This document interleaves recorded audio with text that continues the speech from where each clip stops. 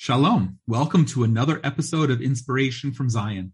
I'm Jonathan Feldstein, and I have the privilege of being your host, coming to you from the Judean Mountains right here in Israel. Inspiration from Zion is a program of the Genesis 123 Foundation, whose mission is to build bridges between Jews and Christians with Israel in ways that are new, unique, and meaningful. And I pray that you will find this all of those. Through this program, we are excited to be connecting you to people and stories in and related to Israel to give you a window to look through about aspects of life here in Israel that you might not otherwise know about. We want this to be interactive, so please be in touch with us at inspirationfromzion@gmail.com and send along any questions or comments, or feel free to visit our website at genesis123.co. Also, feel free to share this with people who you know who will find it of interest. This is a special episode that was recorded as one of our Inspiration from Zion webinars a year ago on the anniversary of the massacre of Israel's Olympic team at the 1972 Munich Olympics. We're hosting two current Israeli Olympians and the widow of one of the 11 murdered athletes. It's long, but very important this week, the week also of the anniversary of the terror attack of September 11th in the United States. So we're airing it again here in the hope that you will find something meaningful and engaging that's relevant to this season. You're not going to want to miss it.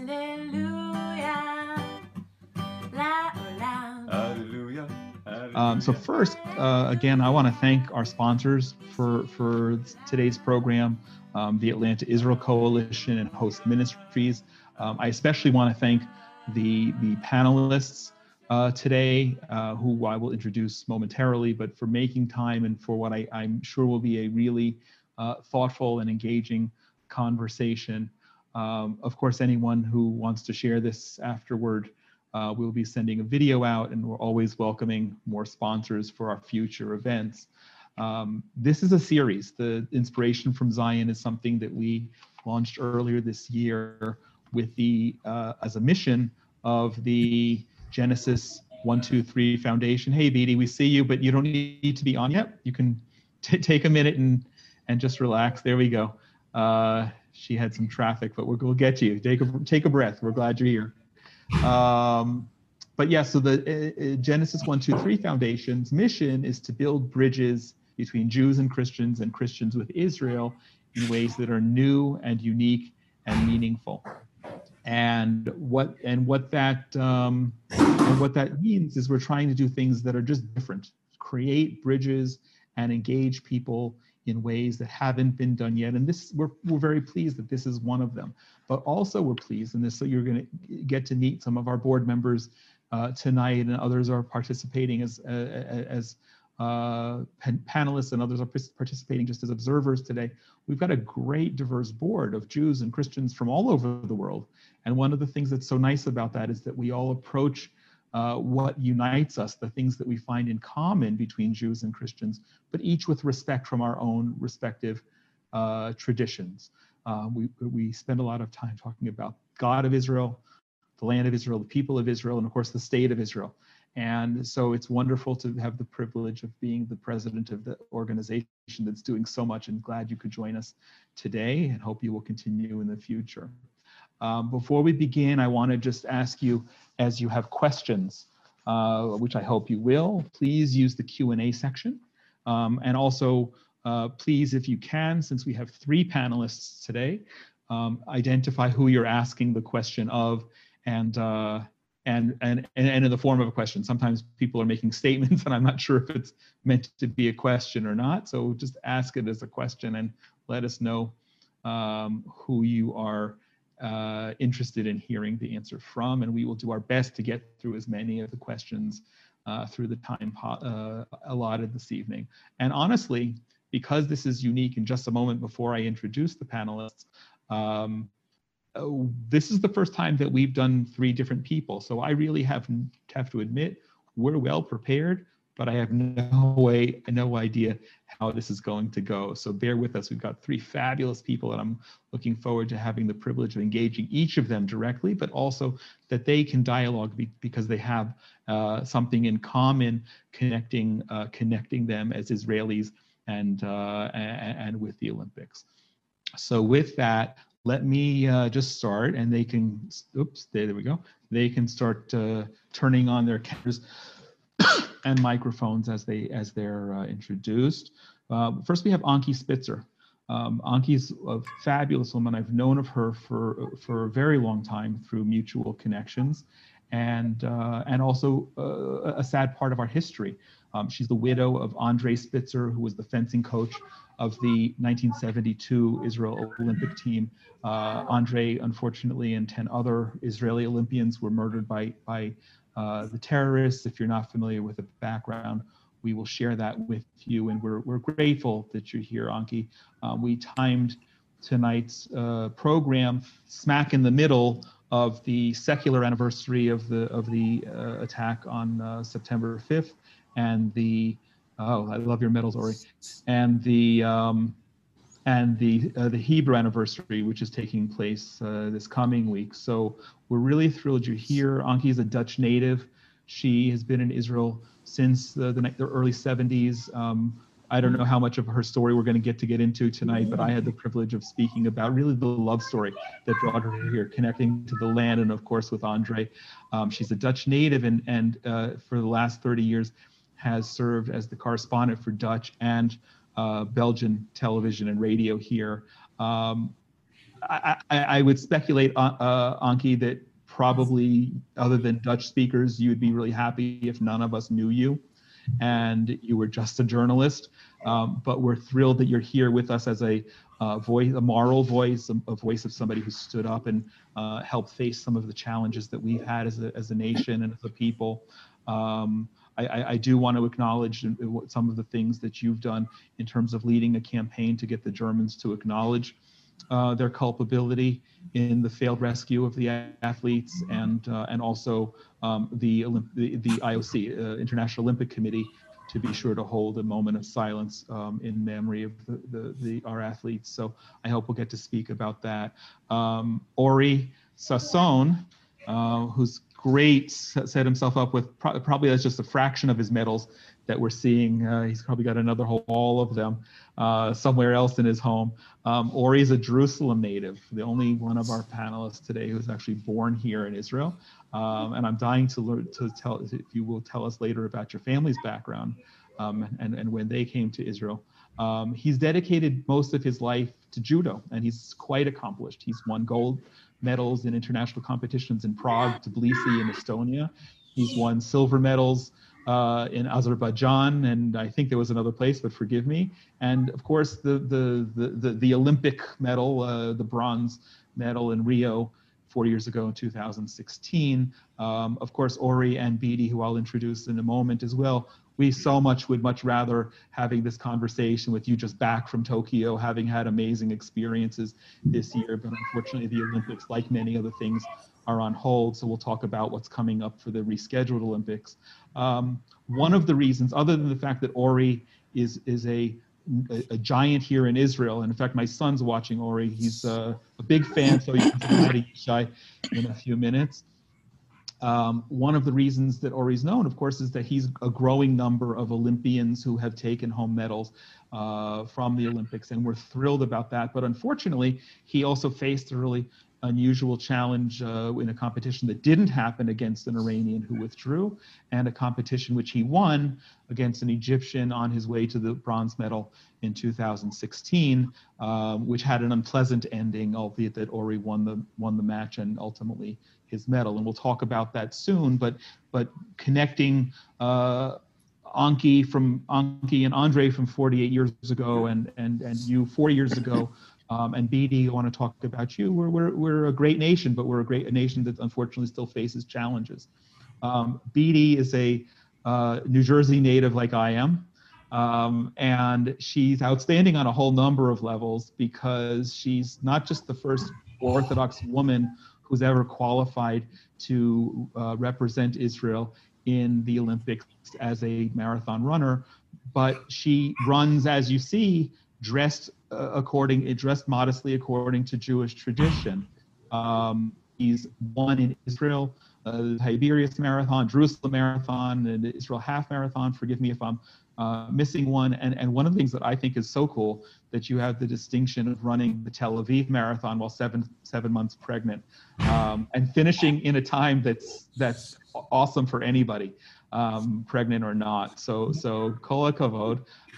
She also ran her first international marathon earlier this year, last year, and won in Riga as well. So she's, again, qualified. We would have loved for her to be showing us her medal from Tokyo this year. Hopefully that'll be from next year. But one of the challenges that makes Didi also unique is that as an Orthodox woman, when her race was moved to Saturday, to Shabbat, she elected to forfeit the opportunity to participate rather than violating the Shabbat. And Didi, I hope we'll have a chance to talk about that and how you're reaching out to appeal to the International Olympic Committee, so that hopefully when you qualify for the rescheduled marathon, it will be on one of the 6 other days of the week, and you can show the world what you've got. Sure. Let's jump into some questions. I have 2 questions generally, and then and a dialogue, and hopefully people will pop up, and we're going to do our best to ask questions. Again, everyone, please use the Q&A format. But the 3 of you each have different unique stories as far as your family experience that brought you to Israel. And I'd like to ask if you could just briefly share what motivated that. What was unique in your own family experience as far as fulfilling being here now and fulfilling the prophetic ingathering of the exiles. Didi, alphabetically, would you like to begin? One second. Can you start with someone else? Because my kids are sing a little Ori. bit. They haven't gotten Ori, as the native Israeli whose family made Aliyah. Tell us about that. First of all, hi everyone. I'm very happy to be with you tonight. Hi Anki. Hi Mate. Thanks Jonathan for this amazing opportunity. Actually, my story is, well, I born in Jerusalem, born and raised. Started to train in judo since I was 9 years old because of my brother Alon, and he was the Israeli champion for a long time. And he was kind of my model. I wanted to be like him. And I remember one day he told me, "Ori, come, try this amazing sport." I told him, "No way. I prefer to be in my house, play the PlayStation, be with my friends. Why should I put some white uniform on me and trying to do some stuff? I want to be in my comfort zone." And suddenly I changed my mind, and I remember that the first time I was playing judo, I just fall in love in the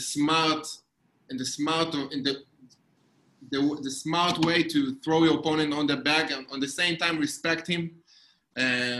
You can be your best friend before the fight and after the fight, but during the fight you're playing together this beautiful game. And I felt like I had much more confident training after training. And my dream was to be like Alon, like him. He was the European champion.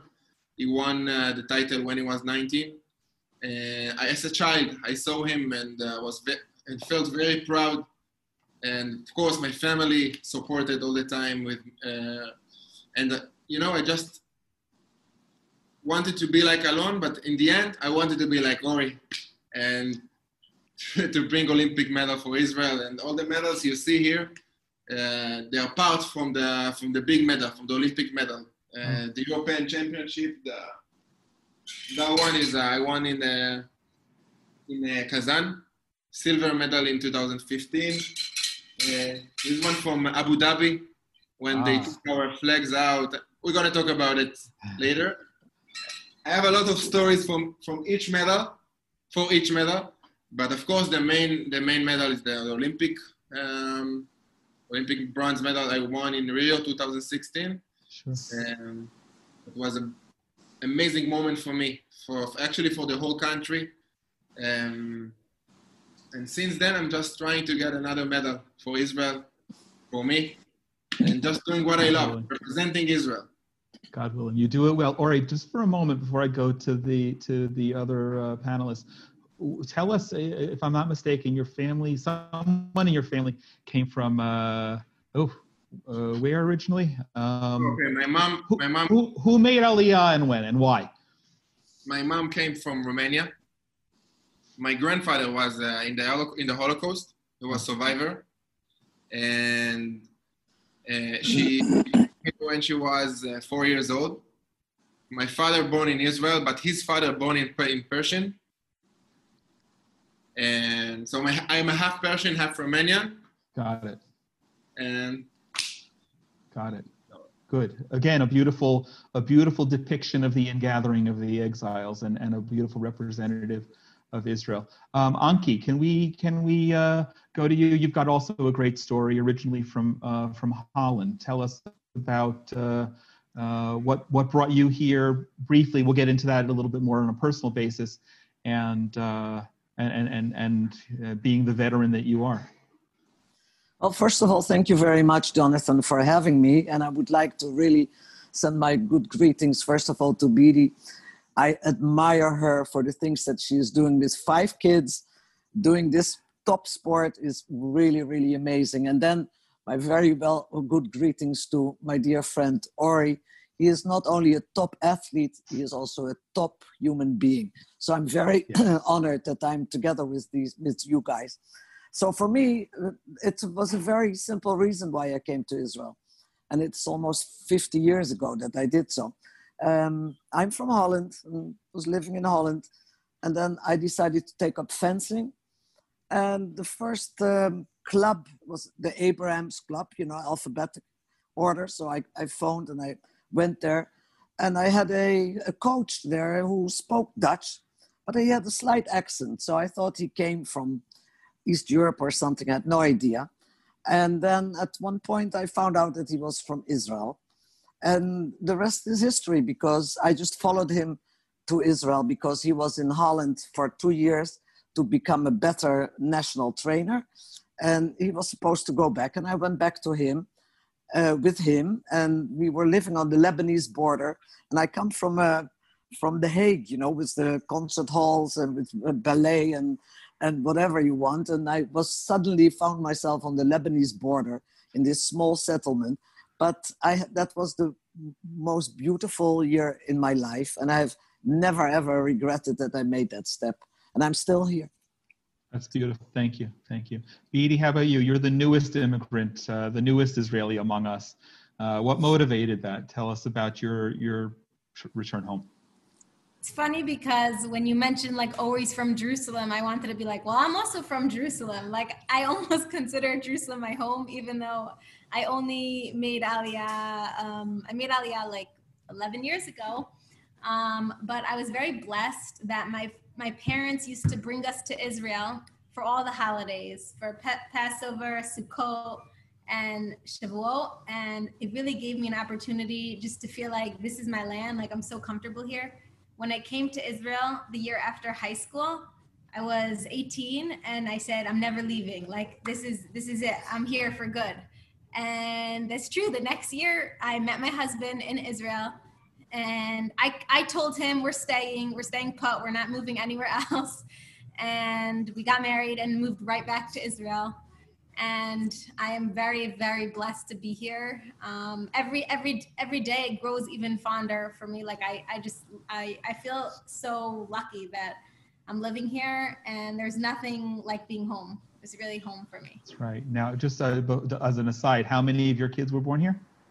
All of them, because so 4 out of my 5 kids were born here, because we did a mission in Tucson, Arizona for 2 years. We worked with Jewish college students on campus, knowing we were going to come back to Israel. So one of my children was born in Tucson, Arizona, but the rest were born here.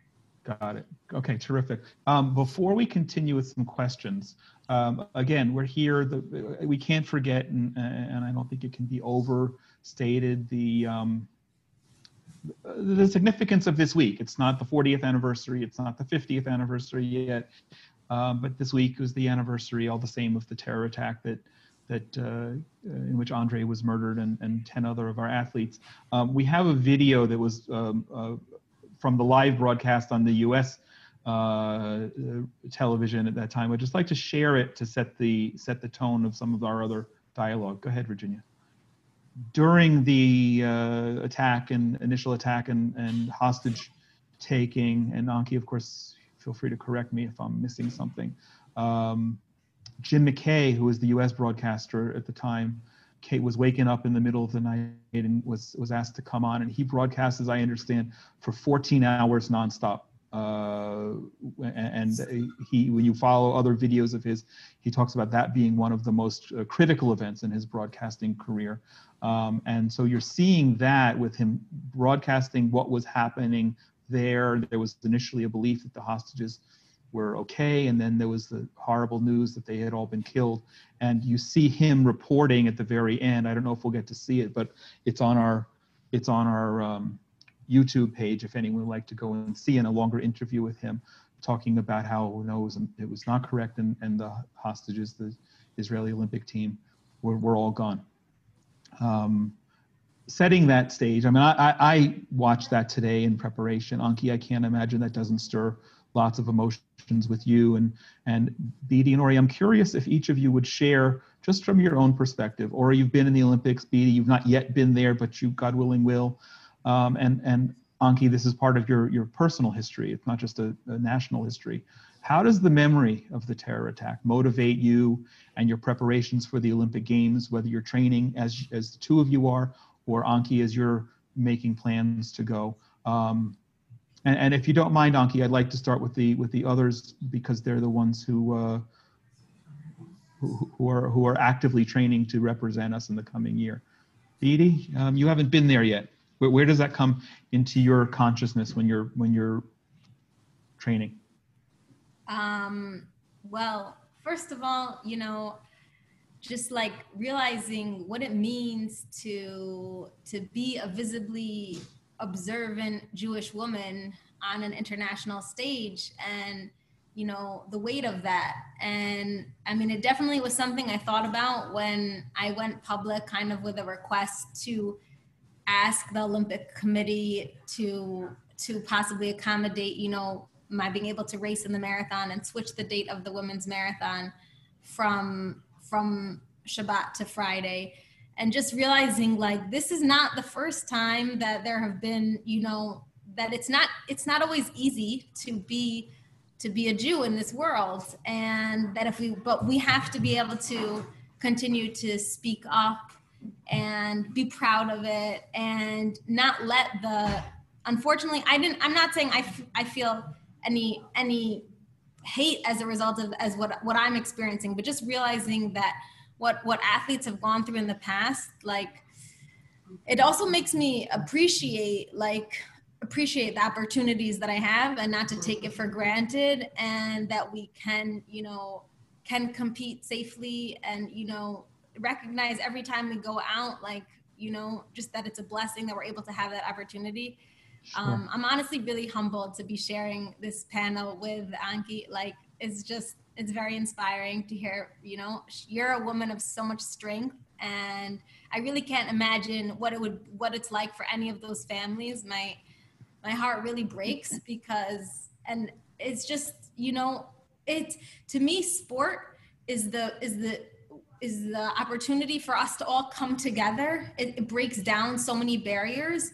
It's a way for us to connect on such a universal human level. And it's so devastating to think that in an arena of the Olympics, where the goal is to unite us, that something like that could happen. So it's really, when I think about it, that's what saddens me the most. And I just, pray that we continue to move past such incidents like that, and only bring more unity through sport. Thank you. Beautiful. Ori, without getting into the specifics of 2016, we'll come up to that. Anki shared with me that there's a memorial that you go to before you leave as an Olympic team. Tell me about how does Munich impact Ori Sasson training and competing?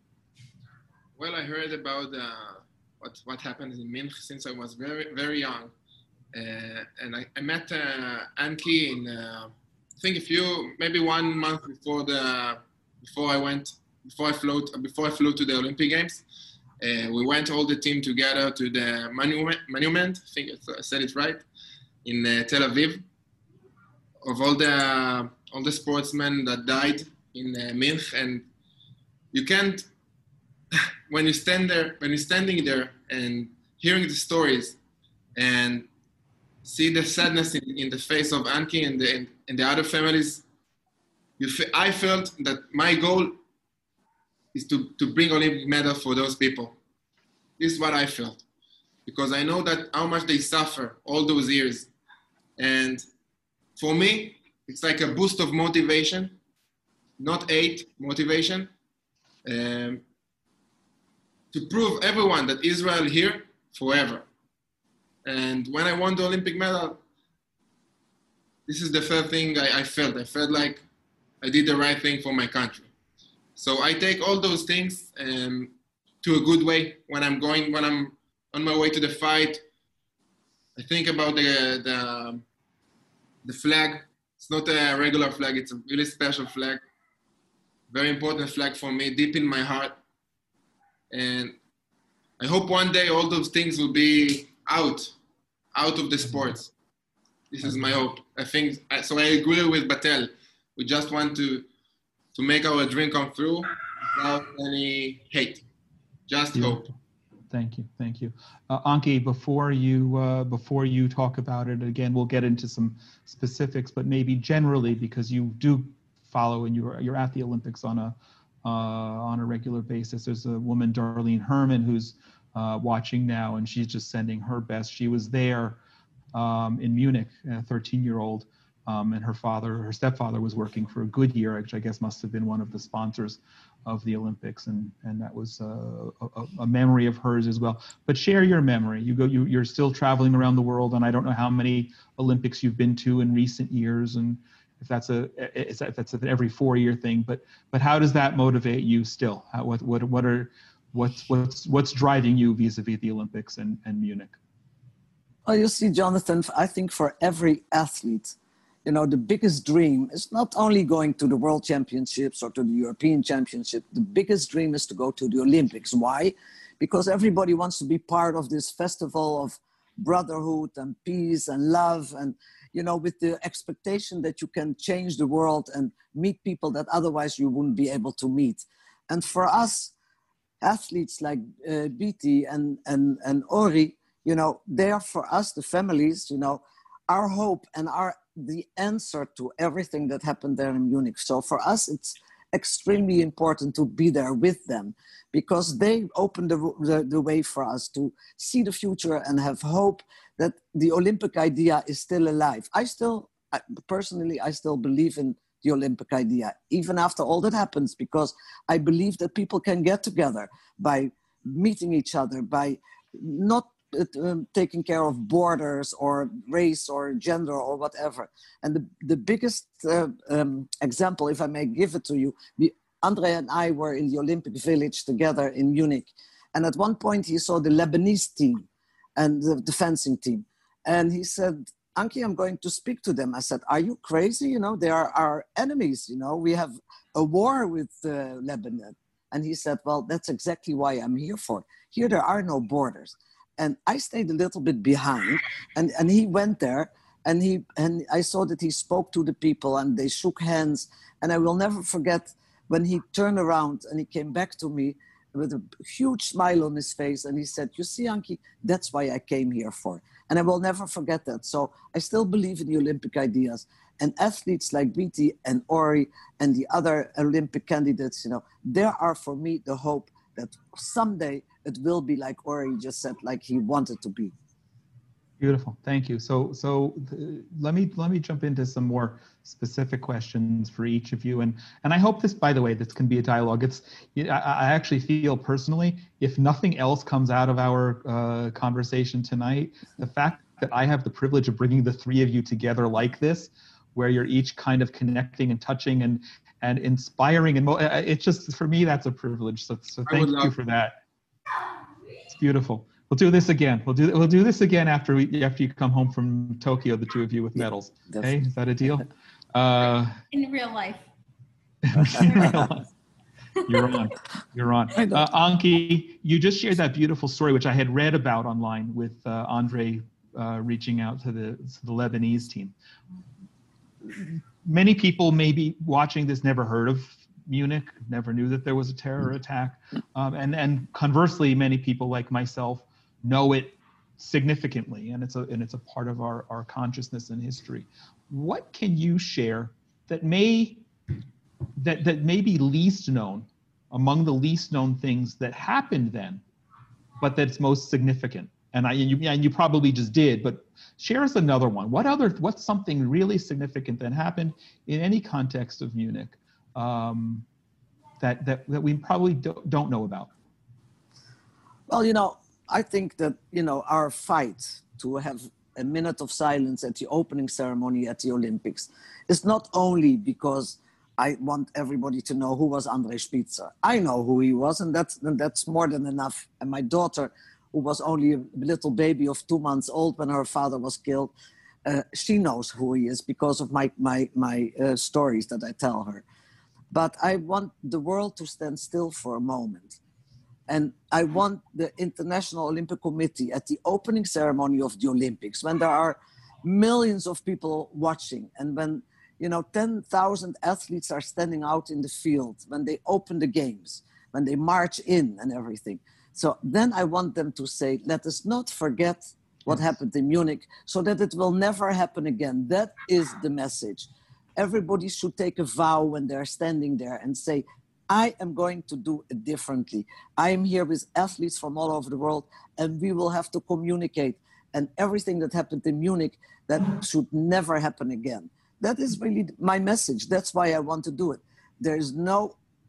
I cannot understand why the International Olympic Committee doesn't do this, because we have been fighting this for 48 years, going to all the Olympics, knocking on every door and writing every letter that's possible and trying to explain why we find it important, not out of hatred or any negative things. We want it to be positive. And then they tell us, it's too early. You are bringing politics into the Olympic Games. It's the biggest political organization that exists. But anyways, so, and you shouldn't do this now, and it's not the time yet, And we say, look, we want this to happen. And then I will go home. Because if you don't do it, this is justice. You owe it to these people because they were part of your Olympic family. They were not just accidental tourists, They were part of the Olympic family, and they were killed inside the Olympic Games. So the least you can do is stand up and give them a minute of silence for positive reasons. And that's what we are fighting. We haven't gotten it yet. We have made a little bit of progress. In Rio, they had a meeting inside the Olympic Village with a minute of silence. And I said to the president of the Olympic Committee, I said, you made a historic step, because we have been waiting for this for such a long time, but it is not enough. I'm still waiting in Tokyo that you're going to open the games and say something about it. And I said, and you will not get rid of me. I'm already old, but if I cannot do it anymore, my children and the children of my children, they will come after you until you do the right thing, because the world should remember, because who doesn't remember history, he doesn't have a future. That's all. Well, first of all, amen. Thank you. And God willing, that will be realized in Tokyo 2021 or the following year, wherever that, I don't know where that's supposed to be. And as you speak about your children, I think we all watching, whether we're Jews or Christians, can take on that responsibility and help speak out. And we'll be in touch. We'll stay in touch with you and share with our participants and followers here how we can be involved with that. Ori, before we talk about your Olympic experience, just again, something a little more personal. You mentioned earlier that you started judo as a young child, which means that you also had in the middle of that, approximately the middle, your Army service here. Tell us about your Army service and how were you able to keep up with training? Okay, first of all, I want to say for Anki that I was there in Rio, standing 1 minute for all the people who died in Munich, and I think it was a big winning, deserved to because of Anki. And I won the medal, but she won for all of us. We stand there and we were so excited. Really, it was amazing. So thank you for that, Anki. Thank you for that. About your question, in Israel, if you're Israeli champion, you have the ability to go to the army a few times a week.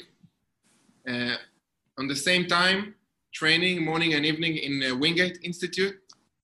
This place located near to Netanya, 20 minutes from Tel Aviv. So I used to go to the base in Tel Aviv, Kriya it's called. And from there I came back to Wingate training, and again and again and again. Actually, the country support me a lot in this case and help me to not miss training. Otherwise, this is very important time period. When you're 18 until 21, you need to be stronger. You need to be more confident. If you don't train enough, it can really hurt you. So I was lucky to have a good commando officer. Yes. Who helped me a lot. Great. Glad to hear that. Now, I'd like to jump into the experience in Rio, but before I do, hopefully the video will work this time. I want to pull up the video of the end of your match from Rio against the Egyptian competitor. Hopefully the audio will work.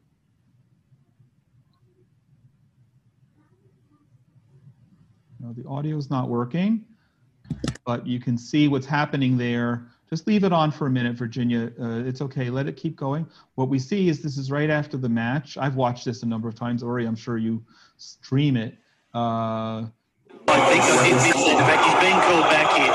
The rules of the sport demand he must not have bowed to his opponent. And, well, Sasson went over to shake his hand and he backed off. So if you want to call that a bow, there it was. That's very disappointing. Now, we talk about that's what the Olympics is about. That's what it's not about. And to his credit, Sasson is just moving on with the caper. We'll get a look at the replay of how it happened, but just spend a second on what we saw there. Well, Mark, you're an outsider coming in, having a look here at how, the rules of our sport dictate absolute respect for the opponent. I think that was the end of it. We're seeing the beginning of it again. But yeah, Virginia, you can stop that now. So when I first paid attention to that video for tonight's program, I thought, wow, what horrible audio. It's so noisy there. And then I realized instantly, and then you hear it in the narration of what's going on, is that the whole crowd is booing your competitor.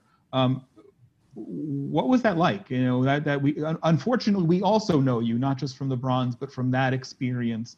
How did you feel after defeating him? But how did you feel after he wouldn't shake your hand? And okay, so let's start in the beginning. When I was in my parents' house in Jerusalem, I heard I'm going to be against this Egyptian fighter, El Shaabi, his name. I knew it's going to be a very difficult fight, not only because his judo style, because all the country going to speak about it. The media, the articles, he's going to show in the fight. He's not going to show. I was really stressed.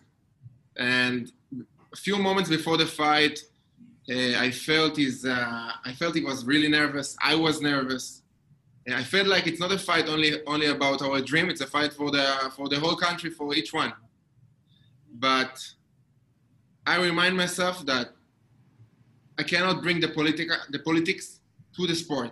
I just went to the fight, doing my best job, judo, throwing him on his back, and deep inside, I believed that if I'm gonna shake his hand, even though I know the Egyptian fighter, most of the time they don't shake our hands, but I was really, really believed that in this crazy event, when all the people all over the world watch it, he will do it. He will shake my hand.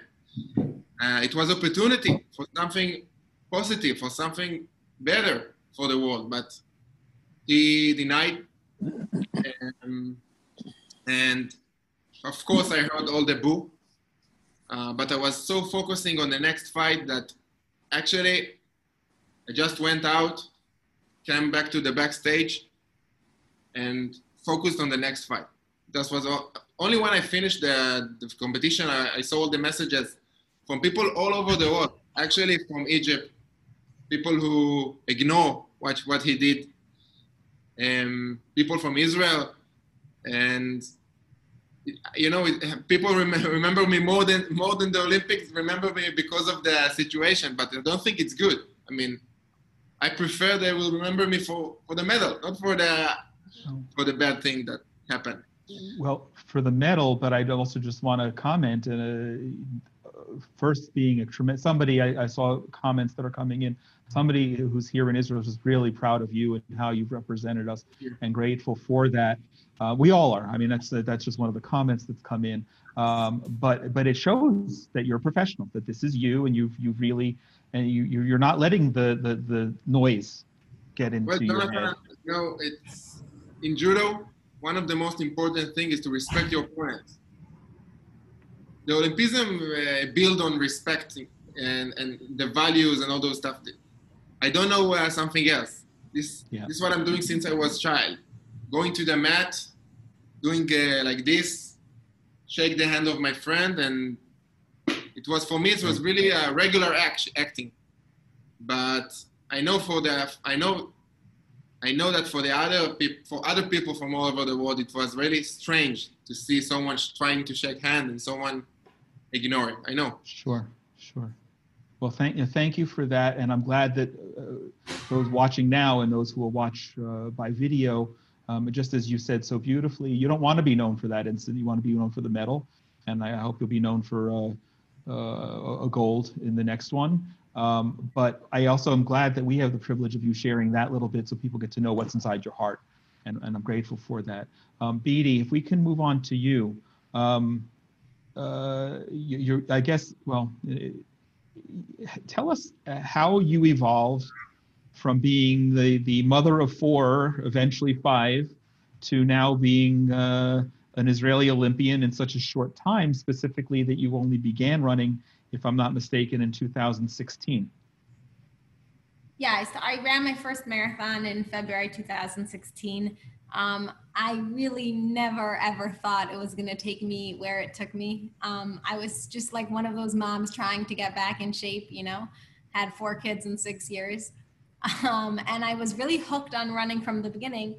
And I did see that the first thing I learned that I always share is just that we have so much more strength within us than we realize. And, when I ran that first marathon 4 months before, when I signed up for it, my husband asked me so do you think you can finish the marathon in 4.5 hours? We were doing the math, that's 10 minutes per mile. And I was like, no way, no pressure. The only thing in my mind was I'm going to finish, right? I don't want any pressure, no time. And about a month before the marathon, my husband actually suggested maybe you should set a time goal for yourself, see what you're capable of. And he encouraged me to go out and run a half marathon time trial. And I did that by myself. I ran 13 laps around the park in Jerusalem, Massacre. And I came back and I told him, I'd been feeling good. By the end, I got faster and faster. And I was like, oh, it took me 1 hour and 41 minutes. And he told me based on that, I should be able to run the marathon in 3.5 hours. And I remember when he said that, I was like, you're nuts. That, it was the most terrifying thing. But he really encouraged me to. He got me a watch, he programmed it. And by the time, and I ran that first race in 3 hours and 27 minutes. And by the end of the race, I was passing every runner there. And it showed me that the only way we grow in life, the greatest growth in life happens when we step out of our comfort zone. And we can only discover who we're meant to be when we take those risks and do those things that are uncomfortable. If I had said, oh, I want to be comfortable, I don't want pressure, I don't want to push myself, I really wouldn't be sharing my story tonight. I would never have even known that I was a good runner because I never ran fast when I was training. And only because I said, okay, I have this goal, I'm going to take this risk, I'm going to do something. I have no idea whether I'll succeed or fail at it, but I'm going to step out of my comfort zone and go for it. And that's what led me down the path. Now, even at the time, I didn't think I was training for Olympic medals. I just thought I like running and I'm good at it. And it evolved. I ran a marathon the following year, 7 months pregnant. And then after that, I was like, hey, maybe I could win a race. I won the Jerusalem Marathon. And then I started to train more seriously. And I won the Israel National Championship Marathon in 2019. And at that time, I ran a 2:42, which was, you know, at the time under the qualification for the 2016 Olympics. So that's when Israel reached out to me and said, like, they didn't know who I was. They're like, where'd you come from? You know, but they said, we'd like to, like, you know, help support you in training. And right. I was really, and I will just say that running it's totally a gift from God. Like, I don't take it for granted. You know, obviously every athlete knows you have to put hard work in, but for me, it's really important to remind myself and always say, like, I can't take the credit for this. The fact that I've done so well, the fact that I've won races, it's complete. Uh-oh. You there? We lost you. Is it just me? No, she's out. Okay. All right. Well, we're going to come back, Beatty. We're waiting for you to come back. That's actually really beautiful. I hope that we'll get you back soon because I have a follow-up question to that. So, Ori, let me just go back. I mean, I think maybe you answered it, but when you're competing and you're going all over the world, so you're competing, you had an experience where there was an Iranian who refused to compete against you. Are you mindful of international diplomacy? You talked about how you thought maybe the Egyptian wouldn't shake your hand and they don't do that. And have you ever experienced other problems or tell us about that? Well, 2011, I fought in European Open, if I'm not wrong, Kazakhstan. I drew against Iranian fighter in the semifinal, and he won't show up. And so I was automatically, I went to the final. When I finished the competition with silver medal, I saw him in the backstage crying, and I felt so sorry about it because wow. I know that he didn't want to quit. He wanted to fight against me. He was very talented. He was bronze in the world, someone with really tough judo style, but because of his country, he couldn't fight. So this was, and since then, I know every time I saw him, I felt like I wanted to give him a hug, but you can't do it. You can't do it in because they don't talk to us, the Iranian fighter. Only the one who fight against Sagi Muki, because they really love Israel. Right. Beautiful. Right, yeah. Thank you. Thank you. One more. Oh, yeah. Sorry. No. I want to move back to Beatty. We lost you at a great point. Sorry. Talking about your running and also your obviously recognition of the God's giving you these opportunities. Very inspiring, and it's really nice because that's what we call the program, Inspiration from Zion. If you can, though, so I think most of our participants are not Jewish, don't necessarily know how we observe Shabbat and why it's a conflict for an Orthodox woman. Well, first of all, why it's unique and unusual, perhaps for an Orthodox woman even to be running like you are, but most significantly, why when the race was scheduled on Saturday, why is that a conflict? And explain how you dealt with it and obviously what must have been a difficult decision to withdraw from your position that was supposed to have been in Tokyo this year. Well, I think that, you know, as an Orthodox woman, it really is also a cultural thing. I just didn't grow up with a lot of opportunities for competitive sports. There's no reason that it should be like that. It's changing. I'm trying to make changes, but like I also didn't go to regular college. I didn't have, high school cross country teams. We didn't have any of that.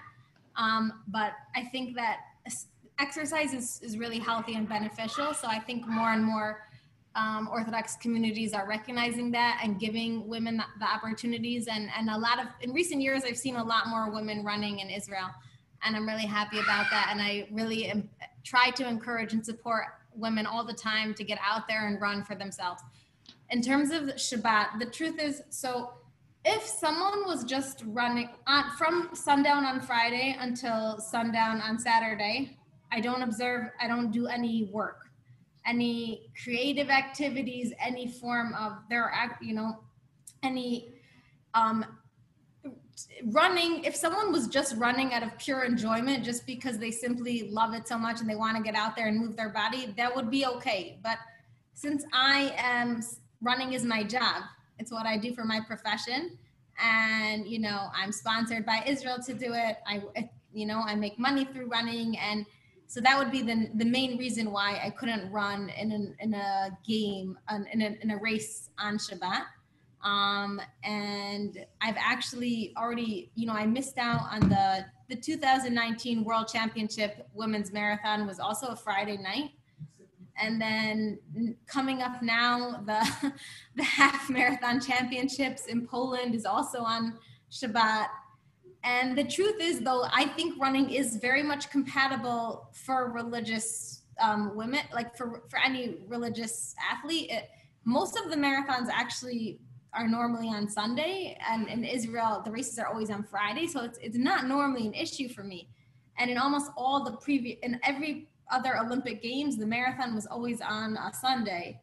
So, if I made a request to see if it's possible to switch it around, and with the race walk, I know people think I'm kind of crazy for asking them for one person, why should they make any change in the schedule? But the Olympics have accommodated, they made accommodations for Muslim athletes in 2012. They didn't change around the dates, but they changed endurance events to be earlier in the schedule. They worked with them. So there is a precedent for it. And I want to, if I can't run in the race, that's fine. Like, I know there'll be other opportunities. And to me, I always say, like, the only thing I take with me from this world is like the choices I make, and staying committed to my values and beliefs is the most important thing I could do. So that's something I'll take with me for the rest of my life, forever. That's eternity. So, even if it's unfortunate that I worked really hard to get there and I'm not able to compete, it's something I'll do very proudly. That's beautiful. And it kind of connects to what Ori was saying in terms of his humanity, seeing the Iranian competitor crying, and even Anki, what you were saying, something that Andre exhibited by reaching out to the Lebanese team the way he did. And I don't know if that's universal among all athletes. I guess all athletes are human, so we have our flaws and limitations, but I think that's really beautiful. Anki, not looking back, but what could you have imagined in the aftermath of Munich that we would be in a situation here that we've got Ori representing us, who brought home medals, and several others who have brought home medals, and Beatty in the such the unique position that she is, electing not even to go because of her religious observance? What do you think about that with your historical perspective, but also as a journalist today? So first of all, I greatly admire, the whole human attitude of Ori, towards these other athletes, and definitely also the whole attitude of Beatty, because they go for their principles, and that's excellent. And I think that Israeli sports will have a future because everybody is dedicated. And what happened in Munich 48 years ago, it's still resounding today.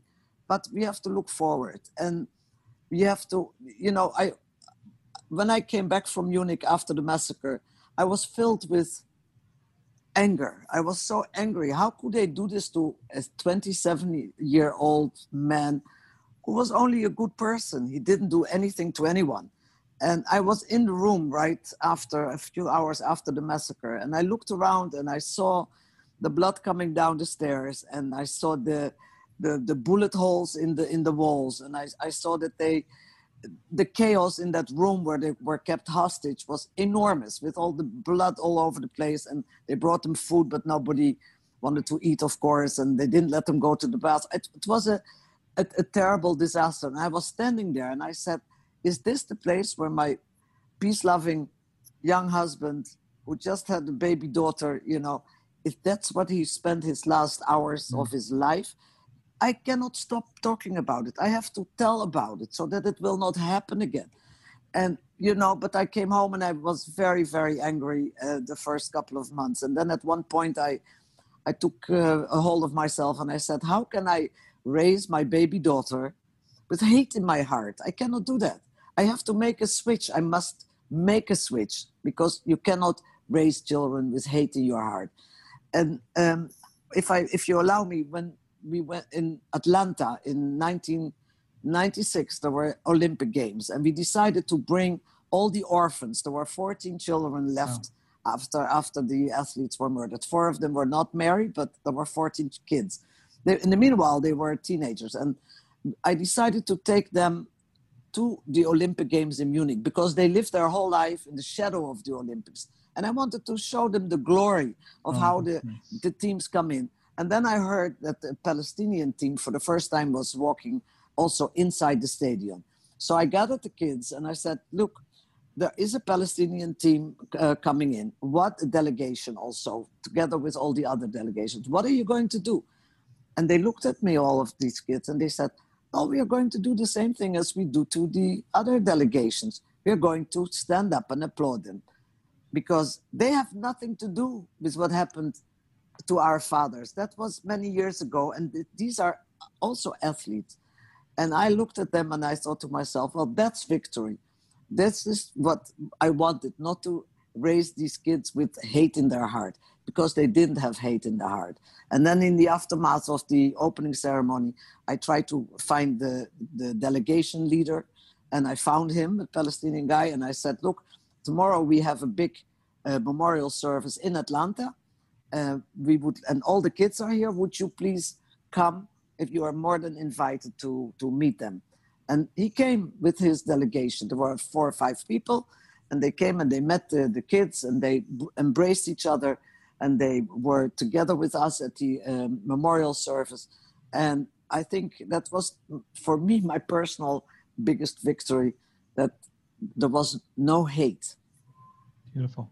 Thank you. So actually, what I with that, and I'm going to ask you the question, although I think you may have just answered the question that I was going to answer you. I want to go around and just ask you each one more question. I'm trying to scroll through the beautiful comments that are coming in on the Q&A, and everyone watching, we're going to try and get to them. And I realized that as soon as I don't know if we get to save these comments. I think we do, but I want to share them with you all so you can see the beautiful comments and encouragement that are coming in from people around the world on all of your behalf.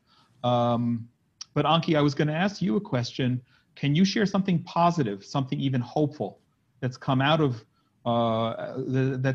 this? Was that maybe your answer in terms of bringing the kids, or is there something else that you can think of if I point that question to you specifically? No, I think for me the positive thing is that there are still Olympics, and that Israel is participating as a full-time members and with very, very good results. And for us, that is closing the circle. If our athletes like Uri and Beiti and the other candidates, if they are going to the Olympics and they are going to be part of this whole experience, I said that is for us the closing of the circle. That's the answer to this terrible massacre. So we're never going to forget the massacre. We're never going to forget our athletes, but we also hope that kind of in a sense that what Ori was saying, that he'd rather be known just for the bronze than for the incident with the Egyptian. Let's hope that Ori will continue to bring home medals. Beatty will get her opportunity to compete, not on Shabbat, and bring home a medal, and that we'll have many other. So we have that sad history, but that sad history will always continue to be the foundation for something that's beautiful and inspiring. And I think all of you have said that in a different way. Ori, since you're the only one here right now who's actually won an Olympic medal so far, that was a wink at you, Beatty. What was that like? What were you thinking? I watched the video. I encourage people to go onto our YouTube and look at it. You were so emotional. What was going on in your mind? First of all, I want to say to Beatty that I heard you, and you gave me a lot of inspiration. So thank you. Really, your story is amazing, amazing. Thank you for sharing us for me. So about your question, that was the most happy moment in my life because I was dreaming to be an Olympic medalist since I was 9 years old. You know, you go to sleep with the thought that your medal is on your neck. You just, every day, I get better and better for this goal, to be an Olympic medalist. And, you know, you pass a lot. I had injuries in my hand. In my knee, I broke the ligament twice. Many times I wasn't believe myself. I had big problem with believing, actually. For a long time, I saw myself as a cat, not as a lion, you know. And I did my breakthrough in 2015 when I was a silver medalist in the European Championship in Baku, European Games. Since then, something changed in my mind. I started to believe myself much more than ever. And I was looking at the ranking list, the world ranking list, saw myself at the top 20, and I told myself, if I'm in the top 20, why I cannot be in the top 3 in the world? So it was like step by step, I did my best. Every day, every competition, I was trying to be better. When I lost, of course, I was sad. But the day after, I woke up and told myself, come on, go to training, trying to throw the opponents and do your best. This is the main goal. This is the most important. Fight like a warrior. Don't afraid from nothing. I mean, everyone's afraid, but get it. You know, I have a tattoo here. Fear is only a state of mind. I did it when I was 23, and I really believed that everyone have fears. Everyone not sure about their confidence, about themselves. But if you put like a small mission and another mission and another mission, you become a champion. This is the way. So this was the most important for me every day. To wake up in the morning, to eat good, and as you can see, I eat good. By the way, I'm fighting in the heavyweight, 100 plus kilograms. In pounds, I don't know exactly, but I'm fighting against huge monsters people. And what's so beautiful in judo that you don't need to be such a big and strong to beat the others. You need to be clever. You need to be fast. You need to be smart, and you need to be brave. And all those things I'm trying to get better and better every day. And I think the judo made me a better person. Because of the judo, I'm who I am right now. Nice. That's beautiful. Well, we're grateful. First of all, you are a wonderful inspiration to us, and we're grateful for you. So keep it up, and we're going to continue to pray that you remain successful. I just want to give a note to Donna Calcaterra, who's going to come on with the official last question. So Donna, if you want to turn on your mic and unmute. But before that, Beatty, I'd like to come to you with a couple of questions wrapped into one. We have one of our board members, Dr. Dave Pitcher, who's also a marathon runner watching, and he's asked 2 questions that are not leading into, but I'm asking anyway if you can answer. First of all, he wants to know who originated calling you Speedy Beatty. He wants to know if it was one of your kids. And the other question is, what's your favorite marathon that you've run so far? Maybe answer those, and then I want to give you while Donna comes on, I want to give you my kind of more significant, a little bit of a deeper question. The funny thing about Speedy Beatty is that when I was younger in elementary school, we used to just play like ball games, but I would always be the one that if the ball went out, I'd like run really fast and get the ball. So my friends would kind of joke I was Speedy Beatty, but like I never thought it would come back to kind of, be my claim to fame much later on in life. And in terms of marathons, Tiberia has a really special place in my heart because I had Tiberius, for those who are not English. Tiberius, yes. I just had 2 amazing marathon experiences there, even though I will say that it's a boring course. It's not a very nice, like, it's beautiful, but it's like pretty boring route. But just the experiences I had there were very powerful for me, so. Well, some people, thank you. So before, some people don't know, we had invited you to participate in our Run for Zion program, which is around the Jerusalem Marathon this past March. And of course, that was canceled along with half of the other things in the world that have been canceled since March. But hopefully, when we have participants coming in, Elizabeth Wong is also a marathon runner who's watching. And hopefully when they get to come back and run Jerusalem, we'll get to connect you. I want to end. I see Donna. We don't see you, but there we are. Great. So just hold on for a minute, and then you're going to have a minute. I'd like to ask Beatty, since we're now just over a week away from Rosh Hashanah and Yom Kippur. In Judaism, it's the 10 days of repentance, the most sincere, holy time of year. So in preparing, I just kind of like your thoughts and feedback on this.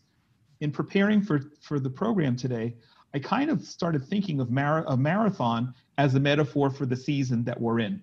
And I don't know, I'm not a runner. I've never run. But when you're at some point in a marathon, you're giving every little bit of energy you've got in order to make sure you finish well. And I think that's kind of like the season that we're in now spiritually. And then yet again, you never stop training and you never stop running, because just as the 1 year ends, we're accountable for the next year, and the next year begins. What do you think of that metaphor, and what kind of inspiration, whether something crazy Jonathan just said or something of your own, that as we are in this awesome season, what sort of inspirational thoughts can you share as an Orthodox woman, as a runner, someone with aspirations to go much higher? Yeah, to me, running is the greatest metaphor for life. Every time I come back from a run, I have some other new insight into just like my own personal life that I've thought of on the run, and I see so many parallels in terms of, I think for me, what a marathon teaches us is just like, it's an opportunity to, when I say it's not about what does winning a marathon mean, to me, it's not about being the first one in the race or getting the gold medal or whatever. It's about winning a marathon means showing up on that day and getting the most out of yourself, doing the best possible time you could. And at the end of the race, it's like you're fighting for seconds. I remember when I ran the 2:32 in Tiberia, I was the final kilometers of that race were so difficult, but I was so focused on, I'm not going to give up 1 second here. And I crossed the finish line knowing that I had gotten every single bit out of myself. And on Rosh Hashanah, what we do is we come before God and we say like, God, I want to take advantage of everything in this world. Like, I'm here to get the best out of myself. I want to become the best version of what I possibly can be. That's what I'm here for. And that's why you should give me another year of life in this world. Because I'm going to maximize my potential. So I think what I love about running is that it puts that spiritual process into a very tangible, real experience. And when you go through that, you could then translate it to all the spiritual growth that you want, all the obstacles you experience on a personal level, and becoming the best version of yourself. That is beautiful. Thank you. So I just introducing, I didn't introduce Donna properly. I will. Our good friend, Pastor Ray Hardy, who's with us from just outside of Charlotte, North Carolina, who's also a marathon runner. Ray, we don't see you. And who ran the Jerusalem Marathon in just a little more time than you did, Beatty, when he was here with us in 2019. Ray, we're looking for you. So there you are. Hi, friends. Great to see you. Thank you so much for being with us today. It's awesome to be able to connect with so many of you. I think that today can be encapsulated. I'd like to say something specifically to Ori and Beatty and Anki. You know, there's a scripture from Isaiah chapter 62, "And nations shall perceive your righteousness, and all the kings your honor, and you should be called a new name which the mouth of God shall articulate. And you shall be a crown of splendor in the hand of God, and a royal headdress in the palm of your hand of your God. It shall no longer be said of you, forsaken one, or of your land no longer be said, desolate place for you. Shall be called, my desire is in her, and your land settled, for God's desire is in you, and your land shall be settled." Such a great metaphor to be able to thank you for what you have done in the past, Anki, what you're doing, Beatty, and Ori, now in the present, for the future. And it's just such an honor to be able to now make an appeal that I have put my money to my mouth with in the past. We want to ask you to support the work of what the Genesis 123 Foundation is doing. And as you're doing so, I would like to take just about 30 seconds as you're considering to do that. Jonathan is going to be putting up information about how you can go through the process of donating. But Anki, I would like to take this moment for us to take 30 seconds to be silent, to remember those who gave their lives in this honorable way, and also those in the present, Ori and Beatty, who are making this step to continue to represent God in such a powerful way. Let's pause for about 30 seconds if we can, and then I will pray. Dear God, our Heavenly Father, thank you for the gift of life. Thank you for the gift of these who have given their lives so that you might be honored. And so now, Father, we honor you with the first fruits of what you give to us. And we thank you, God, for what you are going to do with this offering, with this gift back to you and this great Genesis 123 Foundation, Inspiration for Zion, Run for Zion, and all the things that are going around the world. We pray your blessings on Anki, on Beatty, on Ori, on Jonathan for drawing us together. In your powerful and mighty name, God, we ask. Amen. We're so grateful that this podcast is sponsored by our friends at the Willow Run Greenhouse in Culpeper, Virginia. If you're in the area and need something from a greenhouse, please pop in or just go say hi and thank them for making this program possible. Also, thank you to the Coyne family for their meaningful sponsorship that helps make this program possible. Inspiration from Zion and all the Genesis 123 Foundation programs are made possible by donations, so please consider joining us to help continue the dialogue and to build bridges.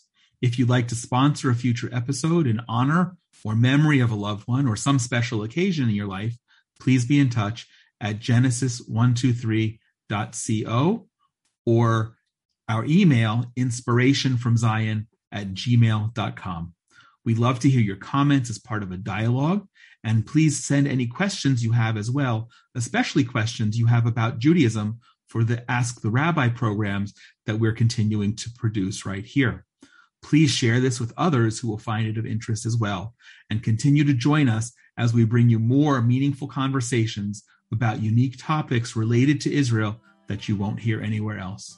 Wherever you are in the world, I pray that you and your loved ones are all safe and healthy right here from the Judean mountains, and look forward to speaking with you again.